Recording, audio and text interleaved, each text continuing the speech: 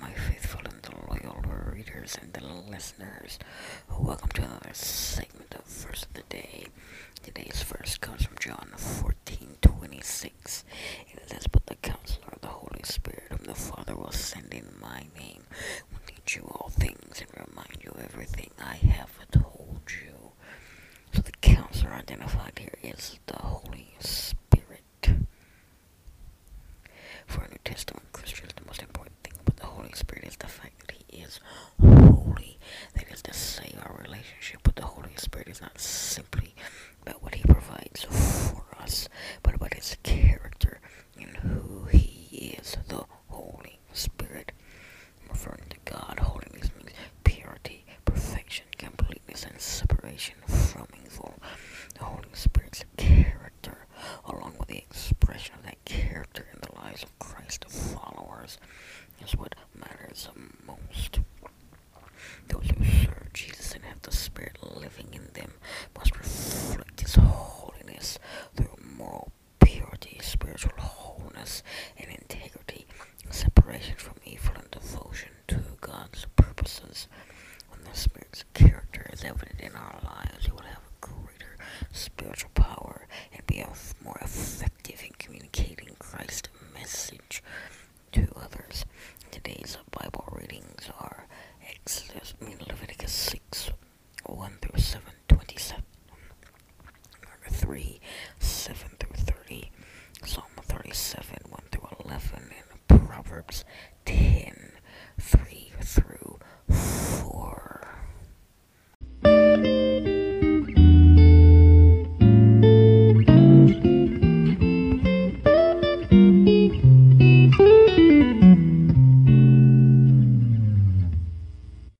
Hello and welcome, my faithful and loyal readers and listeners.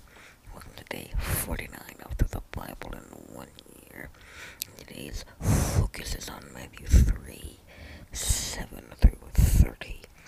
So up until today, our primary focus has been on why the crowds all flocked to see Jesus. But in today's passage, we see Jesus sending His disciples out with specific instructions. And then we see what Jesus' family and the religious leaders of His day really thought about Him at this time. Today's focus passage starts in Mark 3:13 and runs through Mark 3:19, which says Jesus went up to the mountain and summoned those He wanted. And they came to Him. He anointed 12, whom He also named apostles, to be with Him, to send them out to preach and to have authority to drive out demons. He appointed the 12. To Simon He gave the name Peter, and to James, the son of Zebedee, and to his brother John He gave the name Boanerges, that is, sons of thunder. Andrew, Philip, and Bartholomew, Matthew, and Thomas, James, the son of Alphaeus, and Thaddeus, Simon the Zealot, and Judas Iscariot, who also betrayed Him. The first thing that we need to notice here is that Jesus named them apostles. The word apostles means a messenger or sent one. The apostles were sent out as Jesus' agents or representatives. The next thing we should notice is the phrase, to be with Him. So the primary call of a disciple, which is a disciplined learner and devoted follower of Christ, is to be with Jesus, to develop a close personal relationship with Him. Serving God's purposes involves instruction and practice of various ministries. These things must flow out of time spent with Jesus. Anyone who desires to serve Christ must first practice His presence.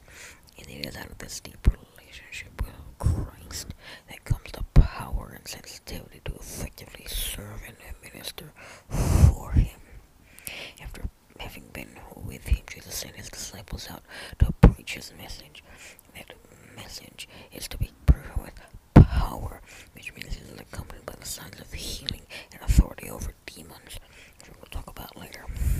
Such power comes from being with Jesus and knowing Him. Alright, spiritual closeness with God. And the last thing we should notice in this first section of today's passage is the phrase to have authority to drive out demons. Driving out demons means commanding evil spirits to come out of people whose bodies they have inhabited and to release their control over those individuals' lives. In coming to earth, Jesus' purpose was to destroy the works of the devil and release those oppressed and enslaved by Satan and sin. We'll talk about that more later also. Jesus gave his followers his power and authority to continue his battle against the forces of darkness. This truth is verified by the following observations. So number one, after Jesus appointed the 12 disciples, he gave them authority to drive out demons. After he appointed the 72, he gave them authority to overcome all the power of the enemy. Number two, the disciples were not only to go out and preach, but also to display the power and authority of God's kingdom by doing battle against Satan, driving out demons, and healing every kind of disease and sickness. Mark teaches that after his resurrection, Jesus reminded his disciples again, and then number three, the last one, Mark teaches that after his resurrection, Jesus reminded his disciples again to preach his message and exercise their God-given authority over Satan and his demons. Today's focus passage ends in this way. Jesus entered a house, and the crowd gathered again, so that they were not even able to eat. When his family heard this, they set out to restrain him, because they said he's out of his mind. The scribes who had come down from Jerusalem said he is possessed by Beelzebub, and drives out demons by the rulers of demons. So he summoned them and spoke to them in parables. How can Satan drive out Satan? If a kingdom is divided against itself, that kingdom cannot stand. If a house is divided against itself, that house cannot stand.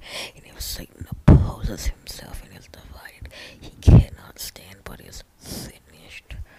But no one can enter a strong man's house and plunder his possessions unless he first ties up the strong man. Then he can plunder his house. Truly I tell you, people will be forgiven for all sins and whatever blasphemies they utter. But whoever blasphemes against the Holy Spirit never has forgiveness, but is guilty of an eternal sin, because they were saying he has an unclean spirit. That's Mark 3:20 through 30. So we immediately notice two things as we come to the conclusion of today's passage. The first thing is that Jesus' family thought he was crazy. And the second thing is the religious leaders thought Jesus was possessed by demons. And as we all know, both of those beliefs, are dead wrong. Jesus was neither crazy nor was he demon possessed. And that leads us to our actual focus for today, which is power and authority over Satan and demons. So Jesus came to earth to destroy the work of Satan, to establish God's kingdom, and to free us from Satan's power. One of the main themes in Mark's gospel is Jesus' constant aim to defeat Satan and his demonic powers. In Mark 3:27, Jesus puts into action the principle behind this spiritual conflict with Satan and his powers, and in his use of the phrase like tying up the strong man, which is Satan, and robbing or plundering his house, which is setting free those who were slaves to Satan or possessed by demonic powers and reclaiming their lives for God's kingdom. Jesus overcomes the enemy by driving out the demons or evil spirits. So driving out or casting out means that Jesus is exercising his authority to force demonic powers to give up control of people whose lives and bodies have been in Satan's control. So now let's talk a little bit about Satan and demons. So Satan, meaning accuser or adversary in Hebrew, was once a great angel, created perfect and good. He was appointed to serve directly around God's throne in heaven. Yet before the world began, he became filled with pride and rebelled against God. As a result, he became God's primary enemy and an enemy to all humanity as well. We must, however, keep in mind that Satan is not, keyword there, not equal with God. He is a created being, and his power must yield to the superior power of God. God is omnipresent everywhere at the same time, omnipotent, all-powerful, and omniscient or all-knowing. But Satan has none of these characteristics. Therefore, most of his activity is assigned to demons. In his rebellion against God, Satan misled, a multitude of lesser angels who, after their fall from heaven, could likely be identified as demons or evil spirits. Satan and many of these lesser angels were exiled to the earth and the atmosphere around it. This is where they do their evil work as God allows.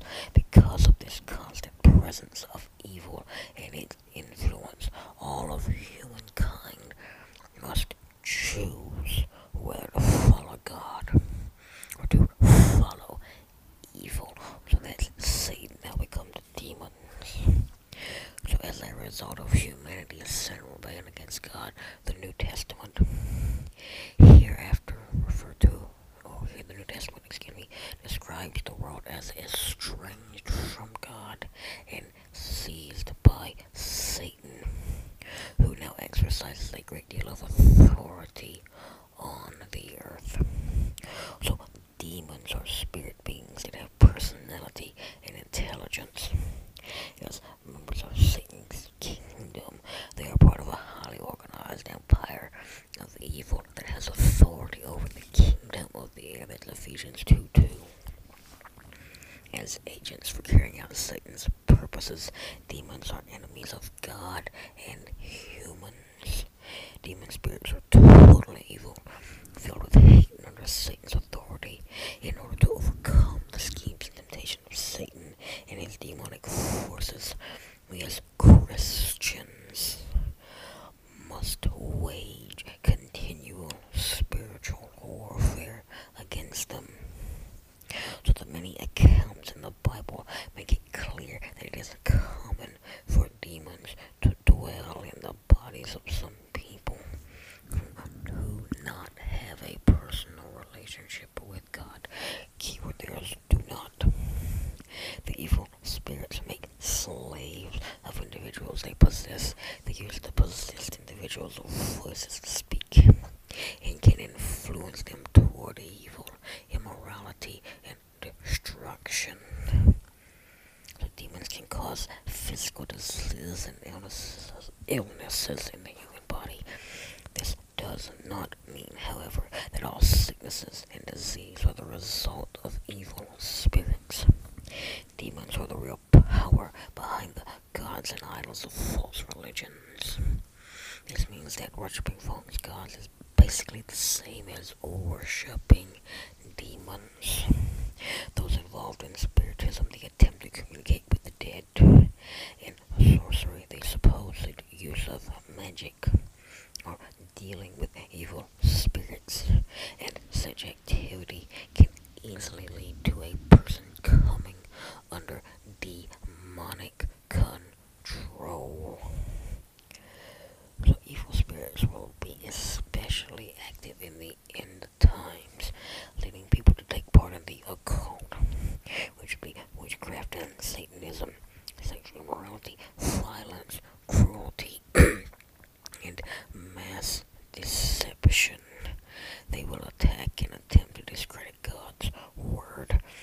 steering people away from correct teaching and truth.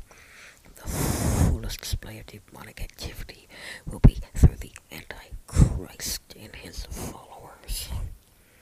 So now let's talk for a little bit about Jesus and demons.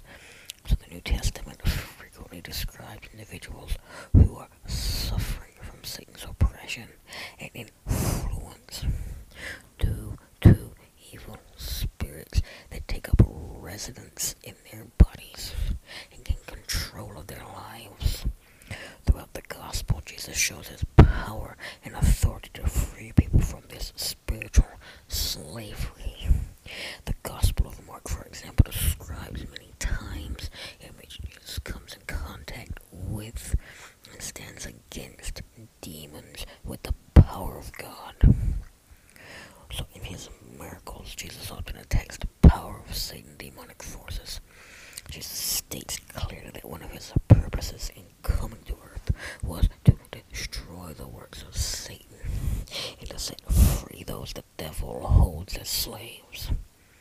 One way that Jesus binds and destroys Satan's power is by driving out demons, which is by his authority, forcing them to leave the person's body and give up control of the individual's life by the total defeat of Satan. By the total defeat of Satan. And evil came through Jesus' death and resurrection, by which he paid the penalty for our sin. This victory shattered the power of Satan's kingdom and restored the power of God's kingdom in people's lives. Jesus' work and personal sacrifice made Satan's defeat certain and gained God's victory over him, and held the place of eternal punishment, torment, and separation from God. Has been prepared by God for the devil and his demons. So now let's finish this up by talking about believers, those of us that are followers of Christ, and demons. So God's word teaches that because God's Holy Spirit lives within each true follower of Christ, a Christian cannot be demon possessed. Get that through your mind. A true follower of Christ cannot be demon possessed. God's spirit and demons can never live in the same body. Demons may, however, influence the thoughts, emotions, and actions of Christians who fail to follow and respond to the leading of the Spirit. So Jesus promised his followers that they would have authority over the power of Satan and demons. And as we confront them, we must rely on Jesus and use his authority to break the power that demonic forces want to force upon us and others. This means we must wage intense spiritual warfare through the power of the Holy Spirit. And the power of God is the only source that frees us from the power and influence of the devil's darkness and brings us into God's spiritual light with victory. So according to the parable, today's passage, Mark 3:27, spiritual conflict against Satan and his demonic forces involves 3 stages of spiritual battle.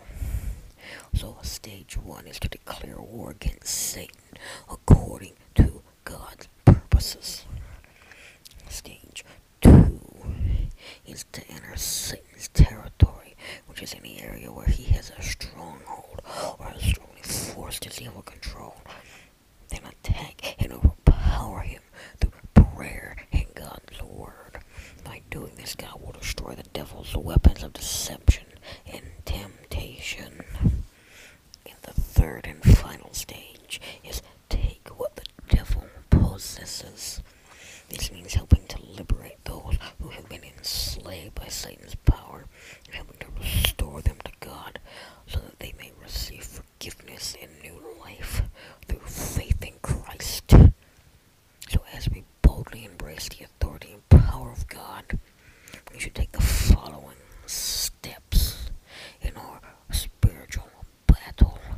Step 1, recognize that we are not in conflict against flesh and blood. powers and purposes, whether we are fighting against spiritual forces and powers of evil. Step 2.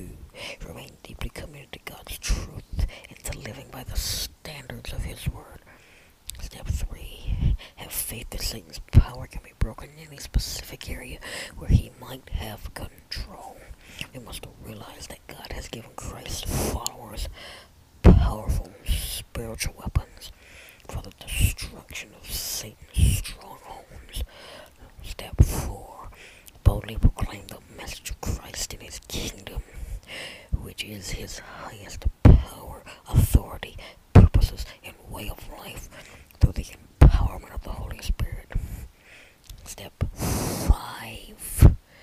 Challenge Satan and his power directly by relying completely on Jesus and taking authority in His name, using God's Word, praying in the Spirit, fasting, and driving out demons.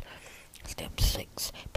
Pray particularly as the Holy Spirit will work in the consciousness of people who are spiritually lost, or who are those who have not accepted forgiveness from Christ and do not have a personal relationship with God.